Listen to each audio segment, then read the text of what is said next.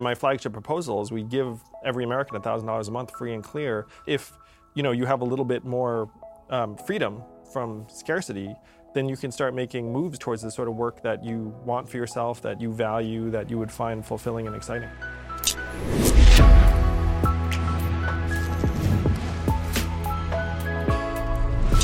Hello and welcome to the Sunday Special. We're joined this week by Andrew Yang, author of the book, The War on Normal People. I can't wait to get to my conversation with Andrew. But first, can you believe it's already April? Time has a habit of getting away, but if you have a mortgage or kids or anyone depending on your income, you're going to have to spend some of that time getting life insurance. If you need life insurance, but you don't want to spend a lot of time comparing it, you should give Policy Genius a try. Policy Genius is the easy way to buy life insurance online. In just 2 minutes, you can compare quotes from the top insurers and find your best price. Once you apply, the Policy Genius team will handle all the paperwork and red tape. No commissions, no hidden fees.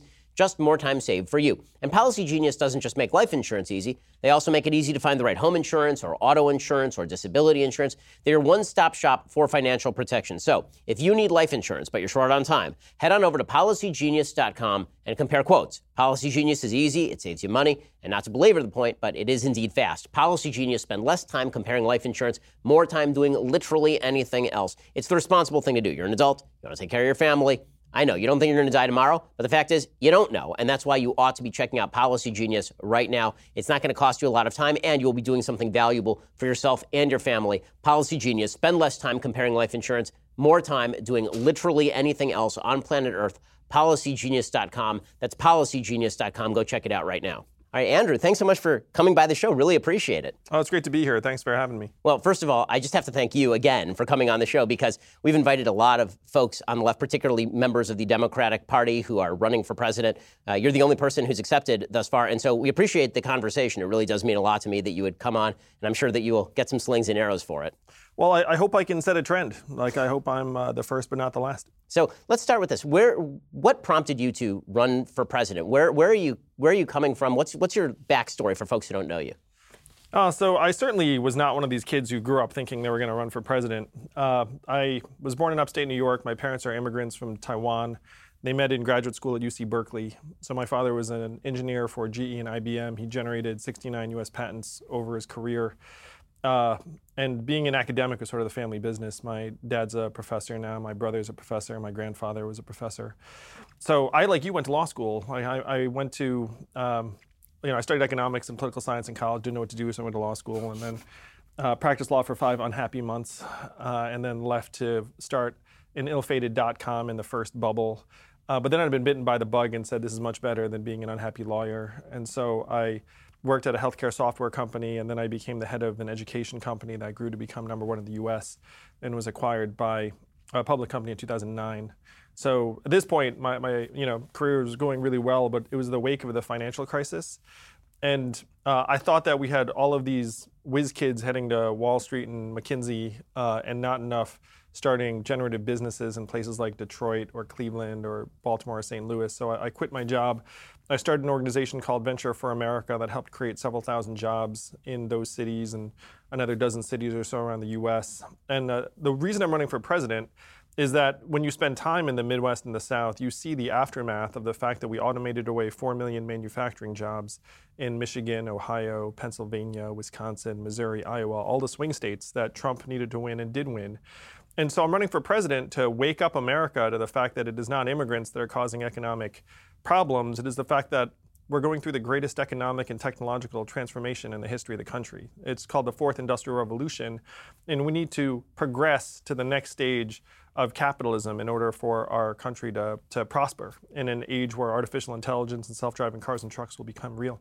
Now, you talk a lot in the book, The War on Normal People, about these people who are in the middle of the country and whose talents are sort of being left behind, their jobs are sort of being left behind.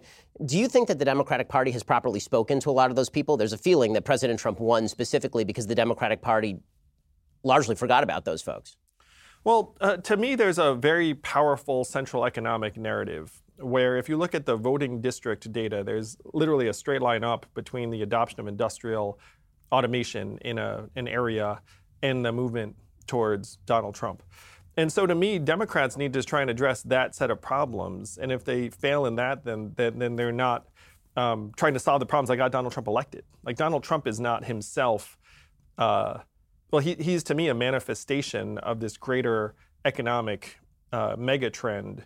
And it's up to the Democratic Party, in my opinion, to help America navigate this wave as opposed to focusing too much on Donald Trump, who to me is a symptom. Now, there's been a lot of talk about the effect of automation, and some folks who I've talked to, sitting in your chair, have suggested solutions to automation, including restriction of automation itself. Tucker Carlson suggested on my show, for example, that he wanted to actually legislate away self-driving trucks. You don't make any of those sorts of sweeping pronouncements about limiting technology, really, in your book. No, I'm very pro-progress generally.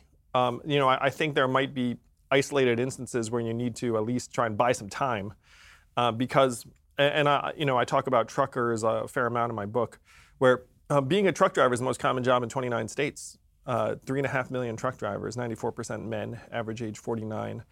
And so if you can foresee that you might displace tens or hundreds of thousands of these truck drivers over a particular period of time, you might want to slow that down because you might need to buy yourself time to help assimilate that adjustment. But generally speaking, trying to just like stop automation is a loser over time because you might even be able to like stick your finger in one part of the dam, but then something else is going to break anyway. It's like, like if we tried to automate away, to say, hey, you can't automate truck driving, then there'd be some other part of the economy where you'd look at it and say, well, I guess we're going to automate away the warehouse workers. We're going to automate away the dock workers. Like you can't stop it all. So with all of that said, the solutions that you propose are pretty big government solutions. You're a guy who obviously worked in the private sector and you ran a charity that was specifically designed for helping people in the sector. Why do you think that stuff is insufficient? Why isn't it that it should just be about private charity, for example? That's been my proposal, is that there needs to be a lot more upswing in private charity, that we need to encourage people to leave some of these dying towns. You seem to suggest that these people should essentially be able to stay in these dying towns and that government should take care of them there. Well, I think there are several paths forward, but we have to choose one, and we have to figure out together. It's like, what is the path forward for many, many Americans? And the reason why I'm confident that we need to go bigger is that I was one of the most celebrated social entrepreneurs of the last number of years, where I started this multi-million-dollar organization, Venture for America, movie made about us, honored by the White House, and I realized that our efforts, as much as I was proud of them, were like pouring water into a bathtub that has a giant hole ripped in the bottom. Just the scale is all wrong. Where if you look at the numbers, we're looking at 3 to 4 times the level of labor force displacement as the first industrial revolution, or the industrial revolution at the turn of the century. And so if you say, hey, charities are going to handle that, like charities don't have the scale to address needs this big. And I know this because I've worked in that space and I've hung out with the heads of foundations, and just the scale is wrong for the scope of the changes. So let's talk about the crisis itself. So the book, in particularly the first half, is rather dystopian about kind of its description of the economy, particularly in certain parts. And you do make sort of a bifurcation between big cities, where you say the economy is growing, and some of the outlying rural areas where you say that it's not growing. What about the argument that the economy seems to be doing pretty well, that every time there's a technological change historically, there's been worker displacement, that there will be people left behind because that's just the nature of creative destruction, but that new jobs will be created in ways that we can't foresee right now? What makes you think that this time is sort of the cataclysm? Well, we will 100% create many, many new jobs that we can't predict. And the issue is that they're going to be for different people in different places with different skills than the people that are going to lose their jobs, like are going to be able to take advantage of. And so if you look at a couple of big historical references, number one, the Industrial Revolution, which people generally refer to and say, hey, we've been through this before. The Industrial Revolution at the turn of the century included mass riots that killed dozens of Americans and caused billions of dollars worth of damage. We now have Labor Day as a national holiday because of those riots. We implemented universal high school in 1911, in part as a response to these problems. And Bain and McKinsey project that this time is going to be 3 to 4 times faster and larger than that Industrial Revolution in terms of displacement of workers. So even if you just rely upon history, you would expect a lot of violence and tumult and conflict. Number two, I studied economics in college, and according to economic theory, if you were to automate away 4 million manufacturing jobs, which we did, those workers would move, get retrained, reskilled, find new, higher productivity jobs, and all would be well. But when I dug into the numbers, it turns out that almost half of those workers left the workforce and never worked again. And of that group, about half filed for disability. And then you saw a surge in substance abuse and drug overdoses and suicides, none of which were in my economics textbook. It didn't say, hey, like workers are going to go home, file for disability, and start dying at record levels. So if you look at that fact pattern, you say, okay, that's what happened when 4 million manufacturing workers lost their jobs. That's actually a much better sign of what's going to happen when the 3.5 million truckers and the 2.5 million call center workers and the over 10 million retail workers suffer from the same sort of displacement. Now, the conservative counter-argument to some of what you're talking about would be, right, all these people went on disability, but they were able to, meaning that a lot of people were able to find a social safety net. They've been reliant on that social safety net. That hasn't actually rebuilt the forms of social capital necessary to have functioning societies. You've seen people who are supported by the government largely, who are still getting addicted to drugs, people who are committing suicide at record rates, who are staying unemployed for years at a time, and who are staying in towns where presumably they really shouldn't be staying. I mean, there are 7 million unfilled jobs apparently in the United States right now, and there are a lot of people who are out of work. And people, as you mentioned in the book, are basically staying where they are. Is the incentive structure maybe misaligned because of government intervention into the system? You know, it's a very interesting question. And one of the things that I found worrisome in the data was that Americans are migrating between states at multi-decade lows, which is a terrible sign for dynamism. And I love dynamism. I mean, I think people should be moving for work. It's very good economically and culturally. It's something very optimistic about moving to another state for a new job. And so I would love to help more Americans do just that. And one of my policy proposals is that we pay moving expenses for Americans who want to move. Because to your point, there are a lot of Americans who are stuck in place because they're underwater on a mortgage, there are costs associated with a move that they can't manage. But a lot of them are also in place because they have families. And so it's tough if you're going through a hard time and then you have like the only people that you're close to in your life are living in that same town. And then you're like, hey guys, I'm going to leave to move to the big city. You're asking people in some ways to sacrifice what little they can rely upon in their lives. Yeah, I mean, and I think that that's sort of where I am, in the sense that I wonder if this is more about an American mentality shift that has to happen as opposed to government interventionism. So maybe we need to reinstall the sort of pioneer ethos that supposedly animated the United States in the first place, this idea, okay, you do have to pick up and you do have to move and you do have to make difficult decisions to better your economic life. And do you ever worry that the description of the upcoming economic catastrophe is actually disincentivizing people from going out and trying to forge forth? Because I do think that how people think has a major impact on how they decide to embrace the job market.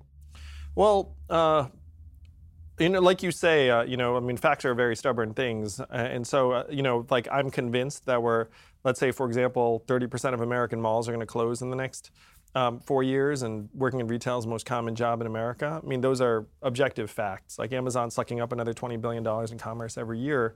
And so saying, hey, this is happening, I don't think that necessarily is going to freeze people in place. Like, the hope is that we can galvanize energy around folks trying to improve their situations and adopting real solutions. But I couldn't agree with you more that there is a mindset that we would love to have more Americans inhabit. And what I'm going to suggest is that there's something very optimistic and confident about that pioneer ethos that you described, which is like, hey, I'm going to just go and we're going to make it happen. I'm going to farm, in some undiscovered frontier and we're going to create a better life for ourselves. And that is not happening for a lot of Americans. So the question is, how do we get them from where they are now to that point?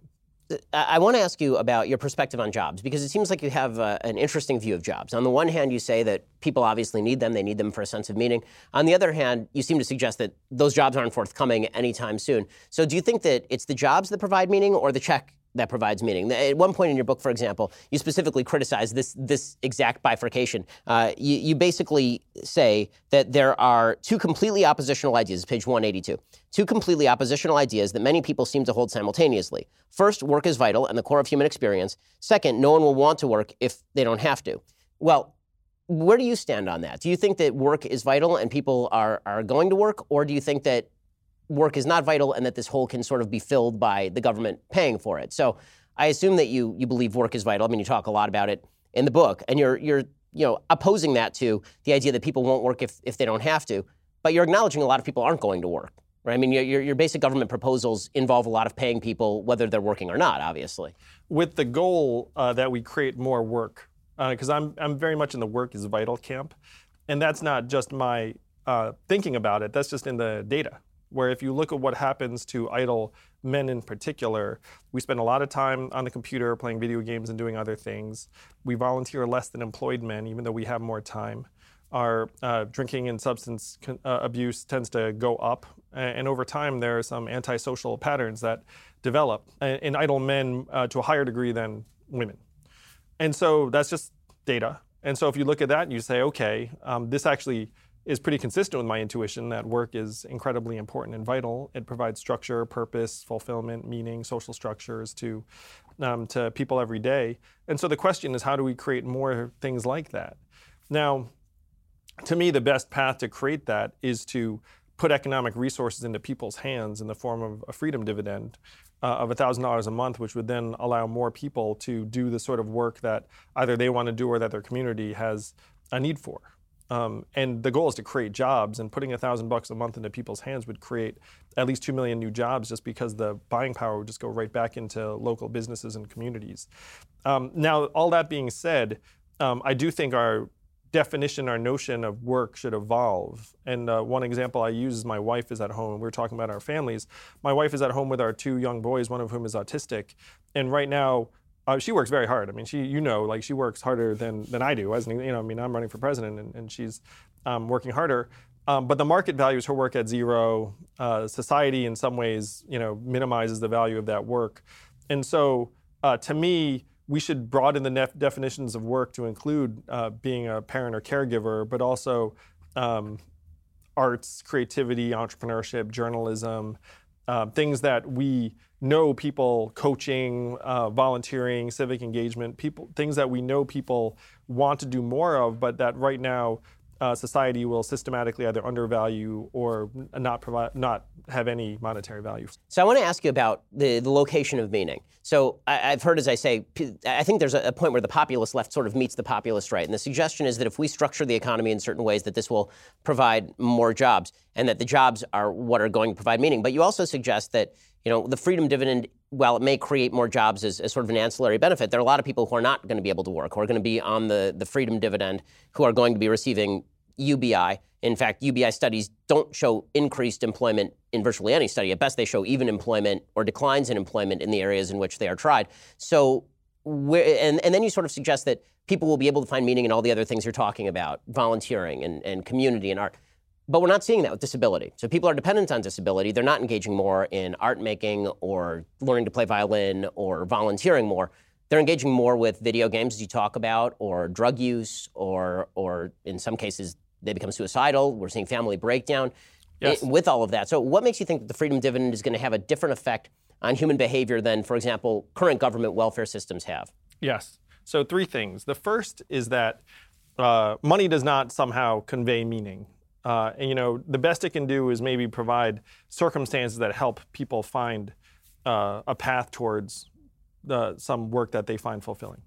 The second thing is that I have a friend whose sister is on disability, and she's afraid to volunteer in her community because she's afraid she'd be noticed as able-bodied and thus lose her benefits. And so this freedom dividend would be unconditional and free and clear, and so that person would be volunteering and would not have any fear that her benefits are going to be taken away. The third thing is that there's something very, very important about conceiving of yourself as either able or disabled. And so if you're literally getting a check for being disabled, your 2 ideas of yourself are, 1, I'm genuinely disabled, and most people do have some kind of genuine ailment, physical or mental, or 2, I'm defrauding our society and I'm actually totally fine. And I'm going to suggest that most people will fall into bucket number 1, that it's like a rare person who's just like, I'm 100% fine, and this disability check I'm getting is just me being completely fabricating some condition. And so if you invert that mentality and you say, hey, you are not disabled, you are fine, you are a citizen of the richest, most advanced country in the history of the world, and you're getting this cash and it's going to be yours no matter what because it's yours and you deserve it. then that would be more constructive in terms of pushing more people into things that they'd feel good about, that society would feel good about, than if we say, hey, there's something wrong with you and we're going to give you this cash in order to survive. So with all of that said, is your proposal for essentially universal basic income, the freedom dividend, do you see that as substituting for the vast agglomeration of welfare state policies we currently have, which was sort of Milton Friedman's proposal, or do you see it as another dividend on top of whatever is being paid? We're already paying tens of thousands of dollars per household in poverty in the United States in welfare. Yes. So my plan, the freedom dividend, would be opt-in. But if you opt in, then you will forego benefits from the existing programs. And so if you are currently receiving more than $1,000 in benefits, then you would look at this and say, hey, like I'm not going to do anything and my life is going to be as it is. If you decide to opt in for the freedom dividend, it might be very appealing because it's unconditional, there's no administration, no case manager, it's $1,000 cash, you can do whatever you want, then you forego your current enrollment. And so what you'd see is we would shrink the enrollment in the 126 or so different welfare programs that we have. And then over time, those enrollments would go down, which is very much the goal because the current programs, no one loves them. And they do have many unfortunate incentives attached to them where if you do better, then you get less. And so many people are underreporting how they're doing or constructing a world where they are maximizing their benefits. So when we talk about the cost of this thing, and you talk about it in the book, The War on Normal People, you talk about it'll cost maybe $1.3 trillion a year. That would be in addition to current budgeting, presumably. You know, honestly, that's obviously a lot of spending off the top. But beyond that, it does raise the question as to would this be limited in any way? Because every government program, as Ronald Reagan said, basically has a bill of immortal life.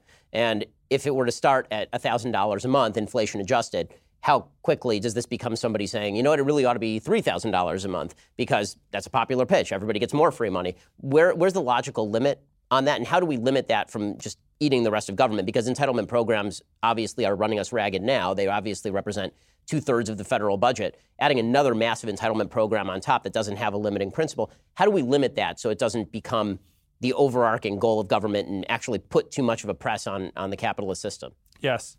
So the first thing is I would disagree with the characterization of a dividend as an entitlement program. And there's one state that's had a dividend for 37 years, and that state is Alaska, which is deep red. It was passed by a Republican governor. And he said, look, who'd you rather get the money? The government who's just going to screw it up, or you, the Alaskan people? And the Alaskan said, us. And he said, I thought you'd say that. and then now everyone in Alaska gets between $1,000 and $2,000 a year, no questions asked.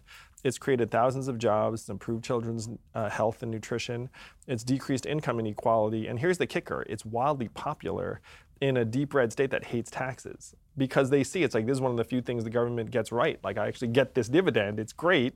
I look forward to it. It's real. I can spend it. My kids get it. Like life is better as a result. And so like it's different from an entitlement in both its structure and the way it's utilized. So that's big picture number one. Number two is right now you're right about the fact that our entitlement programs are creeping ever higher in terms of both proportion of the federal budget and the enrollments, where there are right now more Americans on disability than work in construction, as one example. And these trends are not going to abate, they're actually going to accelerate. So the question is whether we're going to try and restructure those programs to something that we can all embrace and get excited about that will actually help keep American families and communities strong instead of waiting for more and more people to get debilitated by, for example, an automation wave that's going to displace the significant proportion of the people that hold the most common jobs in the economy, which we're in the midst of right now. And so the question is, do you wait and say, okay, like I guess we're going to have more and more people qualifying for these welfare programs that have very negative incentives attached to them, or are we going to own the reality and say, look, we get it, we're going to have this dividend, and then we're going to reverse the incentives of those programs over time. Now, to your question about like whether there's a logical limit, the reason why $1,000 a month is so magical is that it's enough to make a huge difference in the lives of individuals and families. It's going to help children's health and graduation rates and mental health, and kids will have a real chance to learn. Will reduce domestic violence, will reduce hospital visits. But it's not enough to be a labor replacement because $12,000 is below the U.S. poverty line of $12,700. And so people are still going to have to work to prosper and have a life that anyone's going to be excited about. My goal would be to put in this $1,000 dividend and then keep it at that level, but it's going to be up to, and this is a big leap, but we have to trust that future legislatures will be responsible with the fact that... Yeah, good luck to that. Well, but again, you can look at something like Alaska. They've had it for 37 years, and they've pegged it to a particular resource. And so what I'm suggesting is, what is the resource that we should peg this to? And the resource we should peg this to is technology, where we have artificial intelligence and self-driving cars and trucks coming. And Amazon, this $1 trillion tech company that's sucking up $20 billion in commerce and causing 30% of malls and stores to close, they paid zero in federal taxes last year. And so what I'm going around saying is, like, look, that's not their fault. It's their job to pay as little tax as possible. But that means we've done a bad job designing a system if Amazon's paying less in federal taxes than you are, or he is. Or I mean, I wonder if that's true, though, because the fact is that we focused a lot on production, but we focused very little in this conversation on consumption. And the fact is that when we talk about sort of this halcyon past where everybody was employed and people in the manufacturing industry were employed. Like you describe at one point the 1970s, and I want to read it because I think it's sort of telling and interesting. You say some economic problems existed, growth was uneven, and inflation periodically high, which might be a mild understatement. I mean, the 70s were not great economically, but income inequality was low. Jobs provided benefits, and mainstream businesses were the drivers of the economy. There were only 3 television networks, and in my house, we watched them on a TV with an antenna that we fiddled with to make the picture clearer. Now, I'm not nostalgic for a time where I had 3 channels on a TV where I had to fiddle with the antenna. There are obviously benefits and drawbacks to the economy, but the fact is that people are living significantly better on the average in the United States than they were in the 1970s, if only from the ability to consume more. I mean, the fact is that everybody has a microwave, everybody has a cell phone, everybody has a car. We're talking poverty line folks have these things. So when we talk about what Amazon is not paying, the fact is that Amazon not only is one of the bigger employers in the country, but Amazon is making legitimately millions of lives better on the consumption side. So are we focusing too much on the production side as opposed to the consumption side, especially considering that the number of people who are affected by consumption is 100%, and the number of people who are affected by lacks of production jobs are significantly lower than that? Well, it's one of the things that I say in the book, which is that if you have this focus on consumption, like cheap stuff and access to apps on your smartphone are great, but they don't substitute for having a functioning Main Street or a job to go to. And so it's true that there are winners and losers in this economy. Unfortunately, right now, the losers outnumber the winners significantly by at least some measurements. And we talk about the 70s to now. Income growth has stagnated for many Americans from the 70s to now in real terms. And the last 3 years, we've seen this declining life expectancy that's hand in hand with a surge in suicides and drug overdoses, which is a sign that at least some Americans are experiencing the lack of productive opportunity much more sharply than having access to cheap consumer goods can somehow make up for. Well, I think that's obviously true for a subset of the population. It is also true that for 100% of the population, the consumer we goods... get cheap stuff, yeah. I mean, it's not just cheap stuff. I mean, it's pretty fantastic and great stuff. And if the idea of UBI is that raising living standards on a generalized level results in better outcomes in a variety of areas, then one of the ways to do that is to continue to provide that cheap stuff. And so there is a balance here, I would assume. I like cheap stuff. So let's talk about your view of capitalism, because I think that there's something interesting there. So you talk about what you call human capitalism, the idea of changing our notion of capitalism where essentially it changes how we see the market. You say human capitalism would have a few core tenets. 1, humanity is more important than money. 2, the unit of an economy is each person, not each dollar. And 3, markets exist to serve our common goals and values. Well, on sort of an abstract, in a vacuum, I agree with a lot of that stuff, obviously. I mean, I have kids, I have parents, right? Humans matter more than money. And if you asked me to sell my child, obviously the answer is no. I like my kids, although it depends on the day. If you're asking, the units of an economy, dollars versus people, there I start to have a little more trouble just on the economic level, because what I'm actually paying for is a skill set, not a person.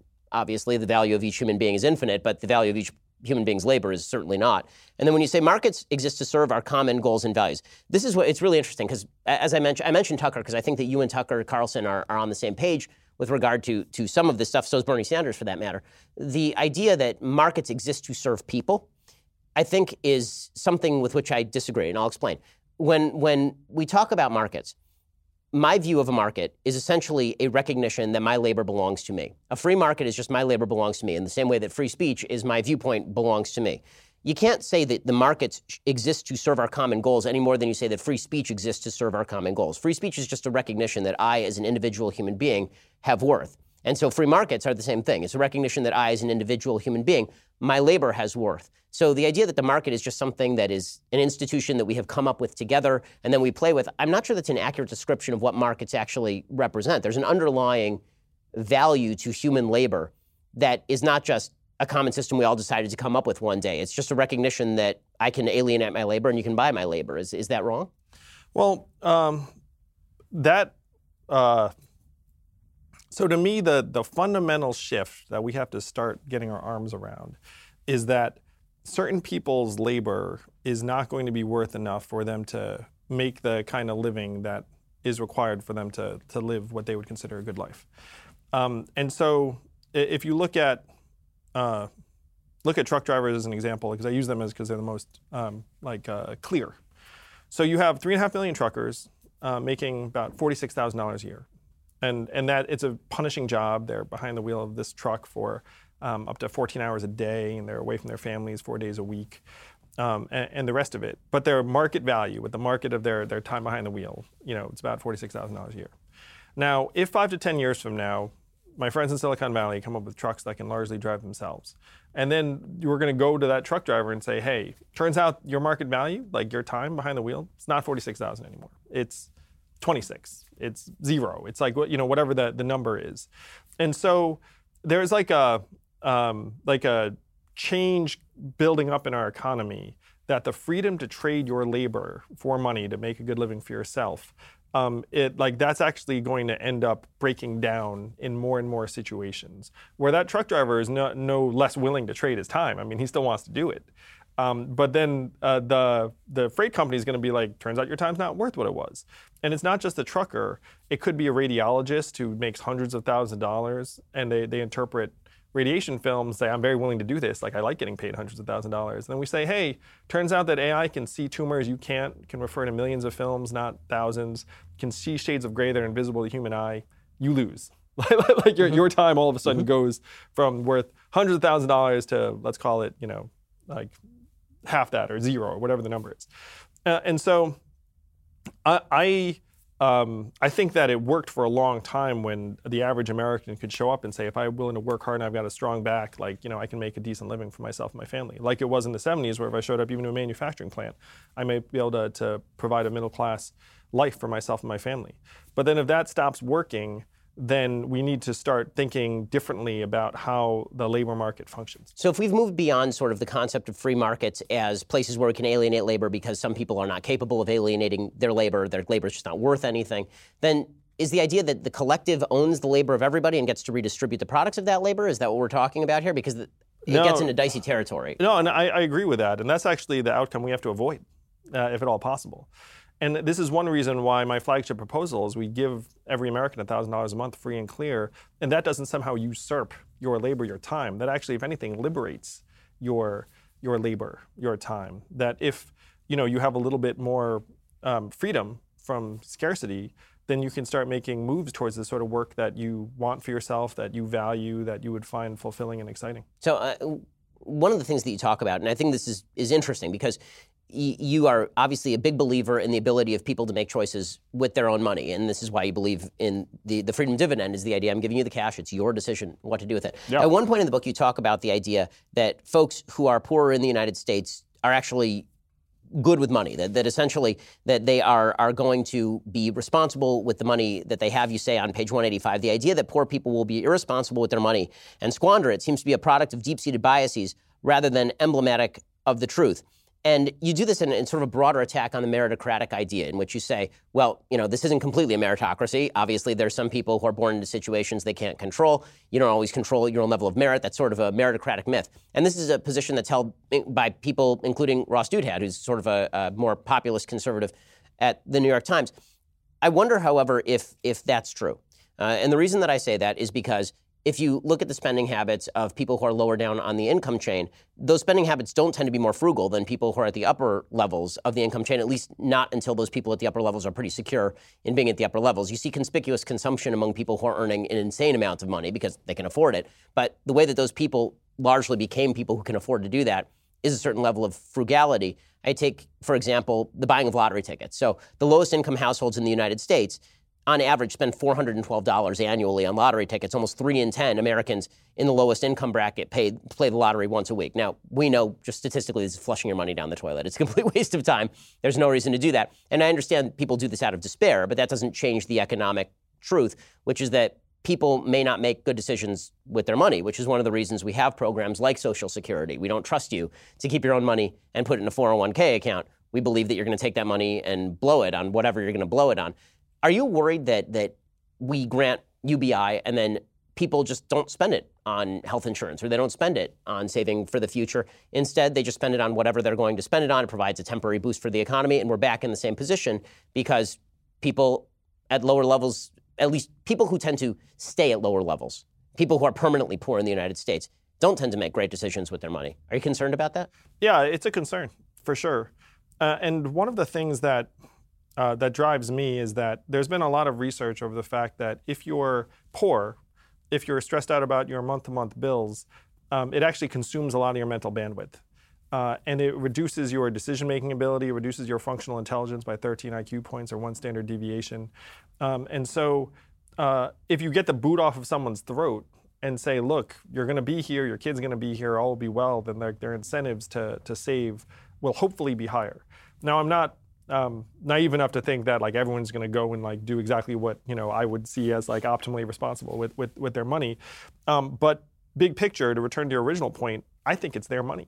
Like I think that if you're a citizen and shareholder of this country, we can easily afford a dividend of $1,000 a month. And if you make a bad decision or a decision I would consider like poor in January, maybe you'll make a better decision in February, maybe you'll make a better decision in March, but it's going to be up to you. It's going to be your life, your choices. And I certainly do not think that the government saying like, hey, we think you should just use the money on this or that, like would be a better way to go. So that's a pretty libertarian idea, actually. So that doesn't seem to fit necessarily wholly within sort of the democratic belief that on the Democratic Party side, that when money is signed to you, that we have to kind of stand guard over the money. There are a lot of libertarians who believe in UBI, and they have the same sort of libertarian view, which is your money, you do with it what you want, you live with the consequences. Obviously, that comes with downsides from, I think, the left-wing point of view. Well, I think many Americans have lost confidence that what we need is another program where someone comes in and says, hey, what we think is best for you? This. We're in agreement on this. So, I think many Americans are going to be very excited about being able to make their own decisions on this. So let's talk about the cost side of this. So you proposed value-added tax. You point out that in Europe there is value-added tax, which is essentially a consumption tax. You want to add that on top of the income tax and the business tax as opposed to replacing it. If we were talking about replacing it, I'm on board with you, man. I'm totally for a VAT replacing whatever income tax system we have right now. Where do you think the breaking point is as far as how much the system can support in terms of taxation? Right now we're living pretty heavily on debt, obviously, and adding a bunch of new costs in the form of UBI or quashing economic growth to a certain extent because as you increase the tax rate, at a certain point you're going to hit a breaking point. Where do you think the ideal tax rate lies? You're setting the taxes. How does the ideal tax system work? Well, I agree with you that ideally we are not taxing labor in the same way we do now because you don't want to tax things you need more of. And in my opinion, we need as much work and work-like arrangement as possible.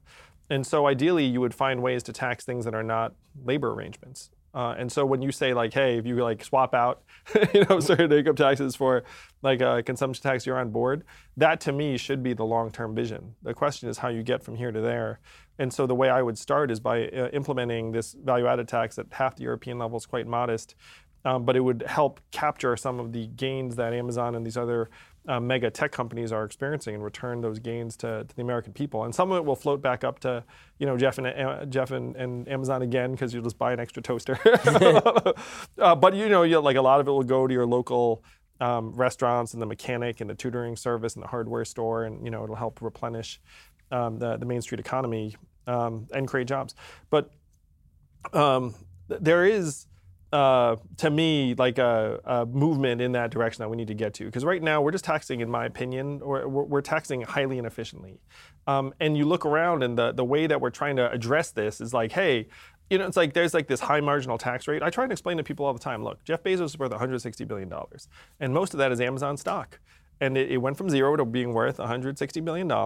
And he's way too smart to have a taxable event. Like, I can ratchet up the marginal tax rate very, very high, and it's not going to help anything. This is exactly, by the way, what it was in the 1950s. When people say that there was a 91 top tax bracket in the 1950s, no one paid that percentage because there were a bunch of loopholes in the law that allowed people to escape paying that percentage. The effective marginal tax bracket at that point was effectively the same as it is today. People were paying basically the same amount of taxes. Yeah, like, people are very, very smart. They're very, very... Yeah, you work with a lot of those people, right? I mean, tax avoidance is a strategy, and people will do that. Some of our smartest friends in law school are helping people avoid taxes right now. Of course. So, and by the way, one of the things that's fun about talking to you is that you and I have very similar backgrounds. I mean, I worked for a law firm for legitimately 10 months, and I was like, I can't do this. I am out. There's just no way to do this. I want to ask you one more question about UBI, and it's more of a general question. Then I want to get to some of your other proposals, because one of the things that's so fascinating about your candidacy is that you have proposals from here up to Wazoo. I mean, you're a policy-heavy dude. So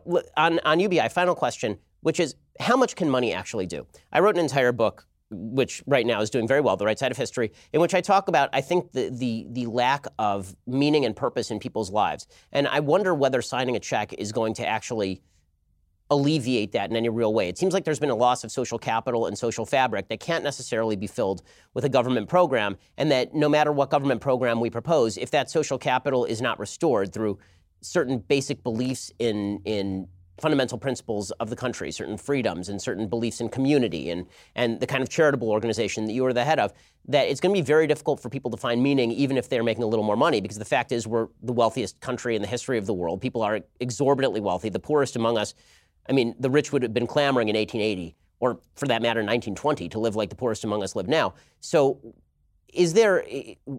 can we fill what is effectively a spiritual hole with a government program? This is, to me, the generational challenge that we're facing, is how do you create more community ties and structure and purpose and fulfillment and paths forward for Americans who feel this central void in their lives? And of course, $1,000 a month does not fill that void. But, and here's to me the path forward, is if you take a town in Missouri with 50,000 adults, and they're struggling with that sense of purpose, and then you say, hey, good news, now there's another $50 million in your community every month. So what happens to that money? Some of it goes into local businesses. There's a person there who wanted to start a bakery, and the bakery was a dumb idea, but now the bakery is a good idea. And then he starts it, and then he hires a couple of people, and then people like his baked goods, and then some of that money goes into religious institutions. Some of that money goes into nonprofits. Some of that money goes into arts organizations and cultural organizations. And then you end up giving people an opportunity to at least start to address that new sense of structure and purpose and fulfillment and meaning by making it so that everyone feels like they have some value, they're not going to die, their kids have a future, and then putting at least the beginning of some resources into their hands to try and rebuild. And maybe for some of them, it's like, hey, now I'm going to leave this town. Like that could be the way I'm going to rebuild. But that, to me, is the generational challenge. How do you restore that sense of self-worth and social capital and the rest of it? So it's not like money does that, but what money does do is that money helps create the conditions where we can at least start to try and address that central challenge. Okay, so now I want to race through some of the policy proposals. I want to get one out of the way immediately, because people think the reason you came on here was to discuss circumcision, which was not the reason you came on the show and not the reason I asked you on the show. So your position on circumcision, you're anti-circumcision, but you are not in favor of banning it. Is that correct? Yeah, that's generally right. I mean, I have two young boys, and when the first was born, my wife dug into various reasons for circumcising your kids, and then she was unconvinced, and then she convinced me to be unconvinced, shall we say. But I've attended my friends' bris for their son, and it's up to parents what they want to do, and certainly for any like a religious or cultural reason. Like people should be free to adopt whatever they want for their children. So fine, we're cool. Because there's some the medical evidence is at best conflicting. Sometimes it's trendy, sometimes it's not. There's talk about the prevention of penile cancer, urinary tract infection, and stuff. But the fact is that as long as you're not looking to ban it, I don't care, right? Your perspective on it is your perspective. Fine. And I have to say, how taken aback I was at what a thing it became. You mentioned circumcision, so now it's a thing, right? This is the stupidity of the internet. Let me ask you about that, because the stupidity of the internet is truly astonishing. If you look at your candidacy online and you look how the media cover it, they cover it not as just a mainstream candidacy of ideas, but as something weird and curious, because you have a lot of particularly young white men who follow you online, and because you speak about the middle of the country that largely has not been talked about. There's a lot of focus right now in the Democratic Party on the problems of racism or sexism or bigotry, and you've talked about some of those things, but you've talked more about the fact that there's essentially an underclass of people, many of whom are white, living in the middle of the country in an area where technology is eliminating their jobs. And the media have thus labeled you some sort of near alt-righter. Where do you think this is coming from? I think that we need to start just trying to have honest conversations about the problems on the ground in this country, and certainly that's my goal as a candidate. I'm not quite sure where. I've been frankly a little bit surprised by the response to it. Well, you don't quite fit the description, but I'm happy to say that now we're rising to a point, because I'm polling at 3%, and we're raising hundreds of thousands of dollars per week and everything else. That the mainstream media will now have to reckon with this set of ideas. But I agree with you that the media response to us has been curious up to up to a certain point. I'm about to become much more mainstream, I believe, it's been an education for me. Okay, so I want to ask you about your perspective on healthcare. So you talk in your book, The War on Normal People, you talk about what you would do with the healthcare system, and you recommend a single-payer healthcare system. Obviously, I'm a massive opponent of a single-payer healthcare system. That is acknowledging the problems with our employment-based healthcare system. That's something I think both of us agree on. Now, I'd prefer a system where people are effectively paying for their own healthcare so that they can actually see the cost of what it is that they are consuming. And then we can form coalitions, as we do, and associations to help defray the cost for people who have pre-existing conditions and all the rest. You recommend a single-payer healthcare system. Why do you think that's the best option? Well, I think you and I might have had similar experiences where if you run a small company, you see that our current employment-based system is a real weight on the economy, where it makes it harder to hire people. It makes it harder to treat someone as a full-time employee because you have these incentives to treat them as a contractor. It makes it harder to start a business. It makes it harder to change jobs. It's like this massive source of friction. And so the question is, how do you separate healthcare from your employment situation? Because right now, you can imagine how many more entrepreneurs there'd be in the U.S. if they didn't have to stress out about healthcare for themselves and their families. There'd be many, many more people starting businesses. Now, I agree with you that there has to be some kind of skin in the game. It can't be that if you just show up, it's always cost-free, because there are some people that are hypochondriacs and consume a lot of treatment. So there should be some sort of individual skin in the game. That said, I feel that healthcare is an environment where the market is going to be an imperfect solution, because one, you get very cost insensitive if you have a serious illness or your loved one is seriously ill. Two, it's the pricing is very confusing and opaque, and then you're relying upon specialists for various pieces of information to say, oh, you need this, you don't need that. And so it's not like the same sort of market as many other consumer goods or experiences where you can trust that you're going to say hey, I'm educated on what that product means for me. So I think that we need to try and get the costs down. And right now, we're living in the worst of all worlds, where we're spending twice as much on our healthcare as other societies to worse results. And it's a massive impediment to our economy and hiring and dynamism. So I just think that having a robust public option, you can improve the access, bring down the costs, just because we're saddled with this incredibly inefficient system right now. So there are a couple of points to be made in defense of the American healthcare system, putting aside the employment basis, which I think is deeply wrong and was initiated in response to actually wage controls in the 1940s. One of the things to be said is that when it comes to 5-year cancer survival rates, the United States still ranks number one. When you remove homicide and car accident, the United United States still has the longest life expectancy. Yes, we're expensive, but if you look at us on a per capita GDP basis, we're actually not all that far out of the realm of possibility, because the fact is that we're a very wealthy country. People are choosing to spend. We do develop more than half of all new medical patents. So there's some upsides to the fact that we have a market in healthcare.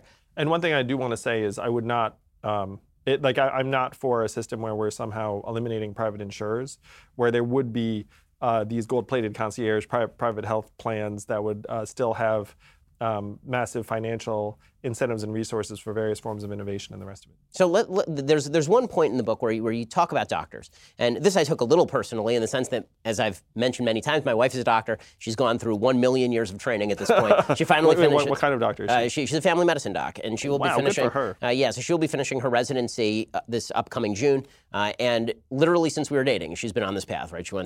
We got married when she was a junior in college, and then she did a couple of years working in a lab, and then she went to medical school, and now she's in residency. Well, I'm doing the math. We've married 12 years. Exactly. Almost 11 years in July. So well done. So she's been doing this for a very long time. And you talk in the book about this idea that we're going to have to shift how doctors think of doing their jobs. And you sort of suggest that doctors are going to have to become more altruistic. That instead of seeing this profession as a way of making money, they're going to have to see it as just, you'll make some money, but you won't make enormous money. The fact is that you're not going to get people to go through a 10 to 12 year system of education if you're telling them on the other end they're going to get paid like postal workers. Well, certainly not postal workers, but even $150,000 a year. I mean, the fact is that, thank God, I've been able to pay for my wife's education this whole way. But if we had not, then she was working below minimum wage in her residency, because she's working hours and hours and hours, and even if that's $50,000 a year, she's working legitimately 80 to 90 hours a week. And then she has, most of her colleagues have hundreds of thousands of dollars in medical school debt, and they're going to have to pay all of that off. It seems to me that if we have a supply and demand problem, we need to increase the supply of doctors, and the way to do that is to actually incentivize people to join the medical profession, not by telling them that they need to be paid less in the name of altruism, but they need to be paid more through transparency and pricing and being able to decide their own standards. Well, have you seen why our supply of doctors is constrained? Well, I mean, yes. I mean, people don't want to deal with the administration. They don't want to deal with the insurance companies. It's because the doctors and the medical. So one, it's incredibly expensive. Medical licensing as well. Yes. Yes, it's incredibly expensive to educate a doctor, and the supply has been constrained for years, even as many communities have become what's called primary care deserts. Because when someone, and this is one reason why I'm congratulating your wife on being a family medicine doctor, is that when she's in training, she's racking up all this debt, and then she's like, wait a minute, if I specialize in certain things, I'll get paid a lot more than if I become a primary care doctor. And if I live someplace where they can, afford to pay me more, then I'll live better than if I go to some rural community or small town or something where maybe they don't have a doctor like me, maybe they could really use a doctor like me, but my life's going to be harder, I'm going to get paid less, et cetera. So right now, to me, you are 100% right that we need to increase the supply. But it's not a compensation issue. We just need to increase the supply because right now the doctors and the medical schools have not created new paths to train doctors. And that's been a problem for years and decades. Well, it's certainly true that we have to deregulate a lot of medical licensing. So you're a libertarian on that one too. I mean, it sounds like, having nurse practitioners being able to do more things would be a very good thing. Yes, particularly when we get really good AI. And this is something the doctors have fought, is that if you were to say to a doctor, or the doctor's lobbying group, I should say, it's like, hey, there's a primary care desert. Like, we need to send someone over there and they need to be able to treat patients. Doctors have been like, no. Needs to be an MD. Right. And then you're like, but wait, there's no MD there. Literally, and none of you wants to move there. And so we need to make it so that nurse practitioners can do more. And this is particularly true when we're going to have AI that can at least help diagnose a significant proportion of conditions and recommend treatment. And then you can always refer to a doctor if it's helpful. I mean, we agree on all this, but I think the question is, when it comes to Medicare for All, the truth is that fewer people are going into the medical profession. They're choosing to be lawyers. They're choosing to be businessmen, specifically because they don't want to deal with the hassle of the government. There are lots of doctors increasingly who won't even take Medicare. They'd rather take private insurance because the Medicare and reimbursement rates are 60%. And you are mandated to get through a certain number of patients, in many cases, if you're working at one of these hospitals, to do a shift. So right now there's a double whammy going on. And so what you're suggesting is like, hey, it's because of low reimbursement rates, which is certainly an issue. But the other issue that's attendant, which is at least as important, is just the amount of bureaucracy and paperwork and administration. And like these doctors, I'm friends with, because I'm Asian, I have a lot of doctor friends, where they say it's like, I'd love to just actually be seeing a patient, but instead for every, 10 minutes I spend with a patient, like I'm spending, or one of my staffers is spending, 4 minutes on like documentation or administration or billing. Well, or a lot like of that has to do with medical liability. Yes. A lot of that has to do as well with regulation of these insurance companies and lack of transparency, because the truth is, if you walk into a doctor's office right now and you ask a doctor how much an x-ray costs, they have no idea. They have to submit it to the insurance company. Yes. A lot of this seems like regulatory problems to me, not necessarily to be cured by the collective bargaining of Medicare. Well, we've created this incredibly like Byzantine labyrinth. Oh, yeah. And so the question is, how do you clean it up? And how do you free up doctors to actually focus on patients and care rather than billing codes and paperwork?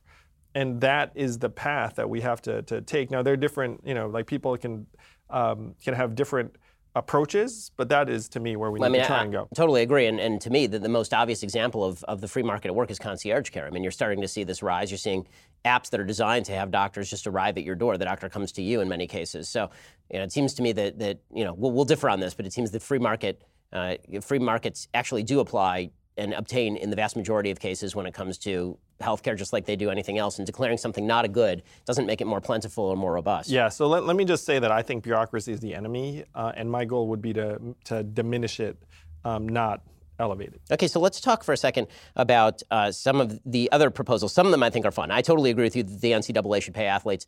Frankly, I think that we should stop college athletics altogether, which I will say right in the middle of March Madness. I don't even care, man, because the fact is that if you're going to college and you're going to a top college not to actually get a degree, but we're going to basically bring you here for a year so that you can have a tryout for the NBA, and then they're going to make millions of dollars off you. Totally on board with that one. Let's talk about the Green New Deal. So you say you're aligned and on board with the Green New Deal. Which part of it? I assume not the part for unable and unwilling to work and killing the farting cows. I'm for the fact that climate change is a growing threat, where the last 4 years have been the 4 warmest years in recorded human history, and that our projections about what's going to happen, unfortunately, are getting steadily worse. And so the question is there something that we can do about it? And this is a space where the government, to me, has to play a key role, because the financial incentives right now are towards forms of energy that are just more developed and more economically advantageous at this point. So if someone says, hey, we need to move dramatically in a direction towards renewable energy, like I applaud that vision, because I think that is where we need to go. The way I disagree with some other people on this is that we sometimes pretend that the United States is somehow 100% of global emissions. We're about 15%. And so even if we were to go whole hog, we would probably diminish the rate incrementally. And so I'm for trying to address and mitigate the worst effects of a warming planet with the recognition that it's probably going to happen whether we move towards renewable sources of energy or not. So this is hilarious, because you and I are on exactly the same page on this. Also, you've endorsed nuclear power, for example, where many of your colleagues have, I don't even know how it's possible to say that you want to reduce global warming, but you're also against nuclear power. That just seems completely mad to me. Yeah. I mean, nuclear has to be a big part of the solution if you're going to head in this direction. Okay, so let's talk also about, this is one of the things I really enjoy about your candidacy, is that you do have so many ideas, and some of them are really kind of heterodox. So you want to revive earmarks, and you talk about reviving earmarks.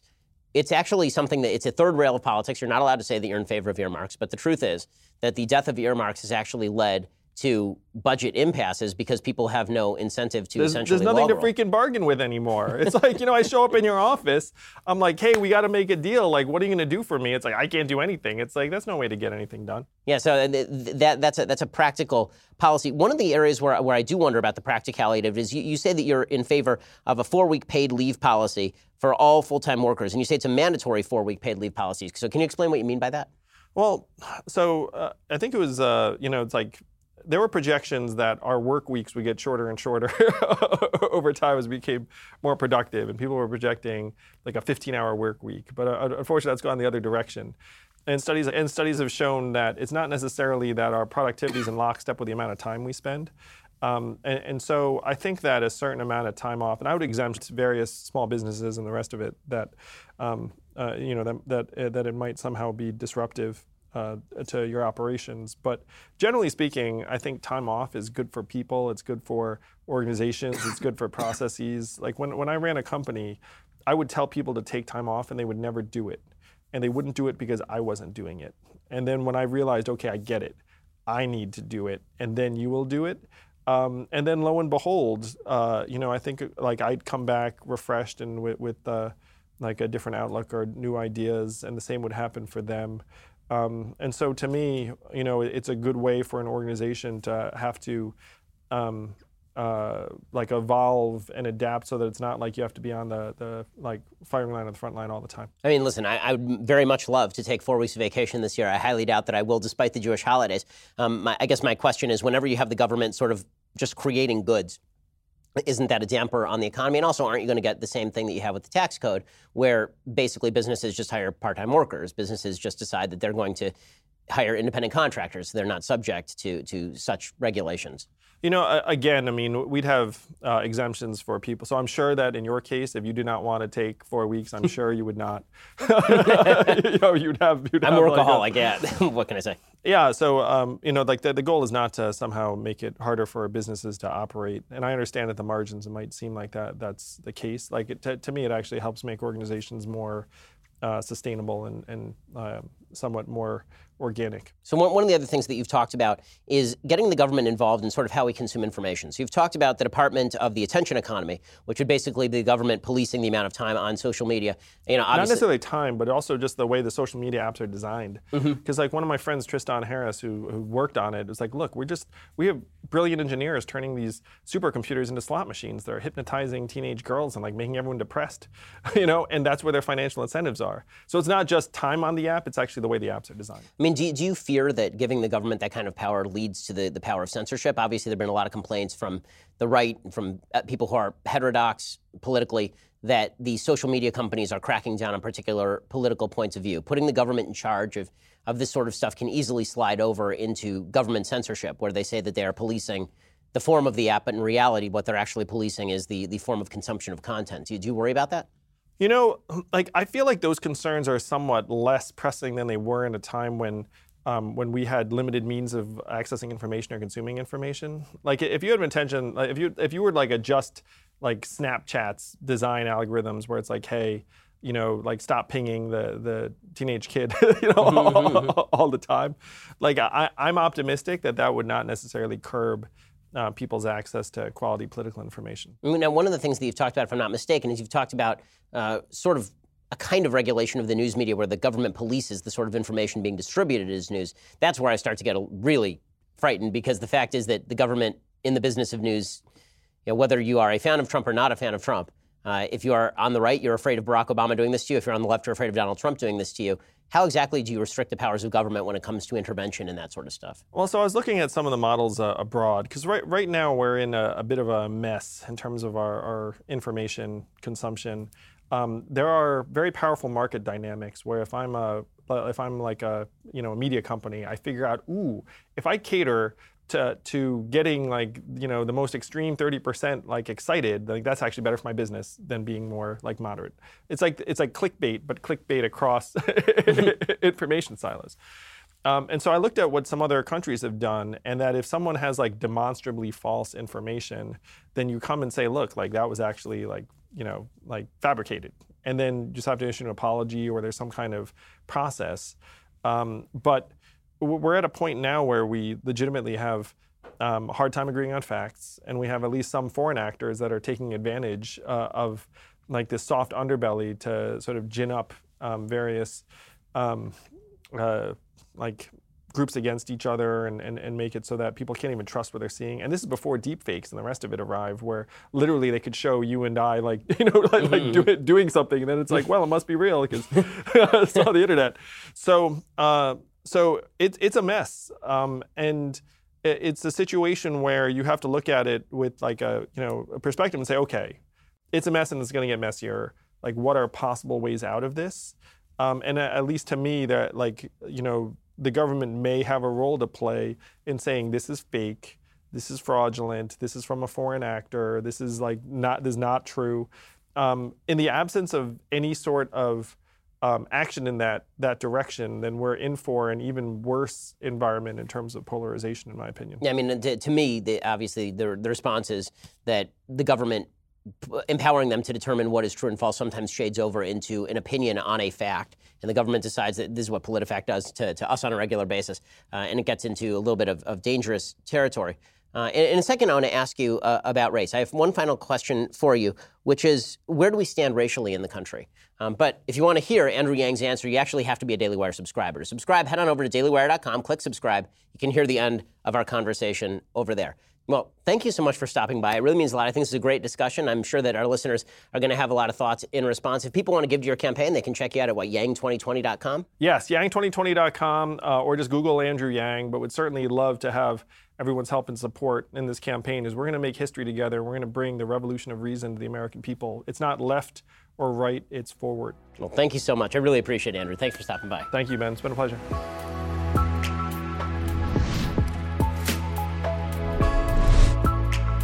The Ben Shapiro Show Sunday Special is produced by Jonathan Hay, executive producer Jeremy Boring, associate producer Mathis Glover, edited by Donovan Fowler. Audio is mixed by Dylan Case. Hair and makeup is by Jesua Olvera. Title graphics by Cynthia Angulo. The Ben Shapiro Show Sunday Special is a Daily Wire production. Copyright Daily Wire 2019.